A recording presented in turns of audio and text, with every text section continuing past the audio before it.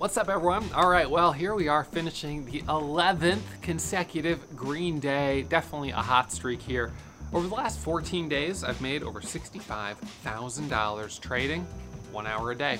Today, another $6,600 on one stock, OPGN. Now, the disappointing thing today is I had my first loss of the month. I had 2 winners and 1 loser. So far this month, I've taken a total of 4 trades, and I had 1 winner yesterday, 1 trade, 1 winner. Now, as I think about it, I'm trying to remember if I only took that 1 trade, but I think I only did. I think it was just 1 trade yesterday. So that puts me at 4 trades on the month, 3 winners, 75% accuracy, and nearly $10,000 of profit. We are moving in the right direction, building that cushion for the month of September. So I'm in the driver's seat for the rest of the month, and it's just coasting from here. Continuing to strive for that $2,000 daily goal. And when I have some days that I see an opportunity, I'm gonna feel like I've got a little bit of a cushion. I can take the risk for that potential big winner.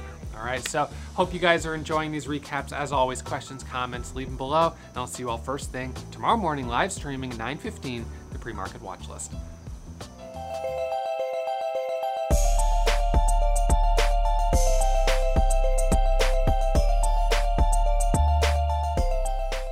All right, everyone, so we're gonna break down the trades from today. I'm gonna finish here my 11th consecutive green day, up $6,656.18, which is awesome. That puts me up about $9,000 on the week here, which, you know, is terrific because this is only Wednesday and the markets were closed on Monday. So it's a 2 days into the week. I'm already up $9,000, close to 10 grand actually. And this puts me in great shape, you know, as I make my way towards the weekly goal. Weekly goal is 10,000, monthly goal is 40 grand, and this is a good start. You know, one of the other things that's, of course, really nice is being able to start to build a cushion early in the month, because then it puts me just, you know, it puts me in the driver's seat for the rest of the month. If I see an opportunity to be aggressive on something, I'll feel like I can afford to take it. If it ends up being a winner, it's just gonna put me in better shape. Yeah, if I do have a few back-to-back losses, I'm gonna have to slow down and adjust, but at least at this point, I'm in a position of strength, whereas last month at this time, I was already in the red. So the one stock that I traded today was OPGN. Now this was straight off the watch list, but I wasn't totally sure how I was gonna trade it because by the time the bell was ringing, the pre-market chart was a little bit messed up. So let's look at this at 9:25 a.m. So 5 minutes before the bell was ringing. This was gapping up 57%, 878,000 share float, 569,000 shares of pre-market volume, and a price of just over $10 at 10.25. So this was the only thing about it that I was like, it's a little high. The headline I was also a little skeptical on, not this one, but this one, entering into a definitive agreement, and you can see that, let's see, pursuant to the implementation agreement, the business of the seller and the business of the company will be combined by the purchaser's acquisition of all the issued and outstanding capital stock. So anytime you have these acquisitions and mergers and these types of catalysts, it can be a little bit confusing what that really means. You know, what is the actual dollar figure that's tied to it? And that wasn't totally clear to me and probably to other traders and investors who have been actively trading this stock. And that's why it hasn't been trading, just pinned at one price. So as we were getting ready for the bell to ring, unfortunately, it was breaking below the VWAP. It was selling off a little bit. The other stock that I was watching this morning was TOPS, TOPS, and I could have taken a trade on this one on a red to green move on the 5-minute chart.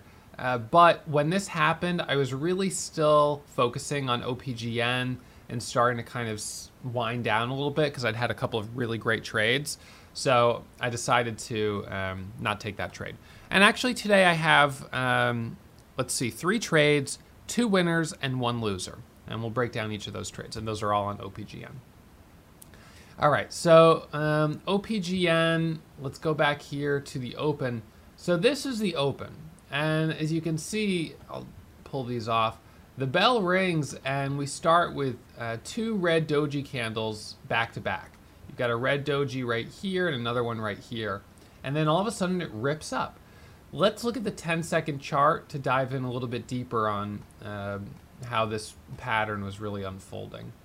So I'm going to go back to 10-second chart. And here we go. All right, so the bell rings and it immediately starts surging up. And I said, you know, I'm not feeling comfortable about jumping into this. I think a red to green move is going to be a safer setup. So a red to green move where it pulls back, you know, and then surges back up. So I was like, I just think that's going to be better. I'm a little nervous about jumping into it. So on this stock being above $10, I knew the risk was going to be higher. So in the first 10 seconds, it surges up to 1092 and then drops here back down to 1030 and then goes down to 1004. Now I had drawn this line at 990, which was sort of the pre-market support level. And then I had a pre-market resistance level up here at 12 right here. Now we ended up moving that up to 1237 or so, which was the high of this candle. But at the time, this morning, I was looking at resistance around 12 and support around 990. And so right here, we're coming down to 990. It looks like we're going to break. And then it surges up right here. Part of me was tempted to jump in this because I thought maybe this is the red to green move. But I was actually using the 10-second chart. But because this candle was so red, I just didn't feel like I could trust it yet. And I was still watching the 1-minute chart as well, and the 1 minute was not looking very good. So I left that alone. It pulls back a little bit more. It then does this kind of bear flag right here.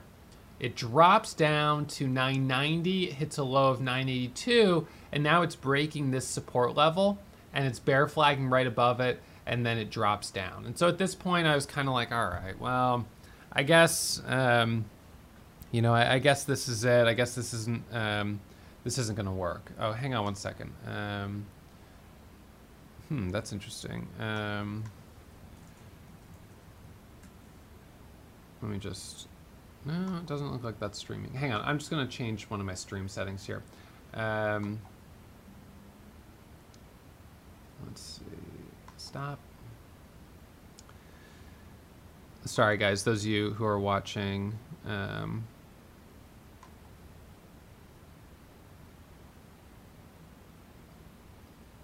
Okay.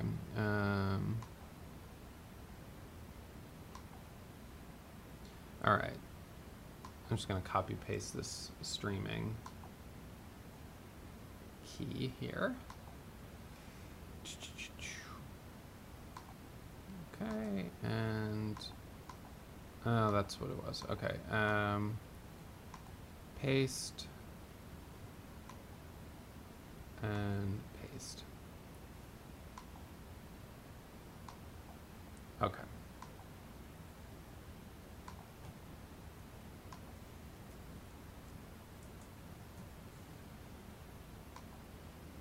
All right, so we'll get that back up and running here. So in any case, I might have to play with my settings there again. It looks like there might be some issue.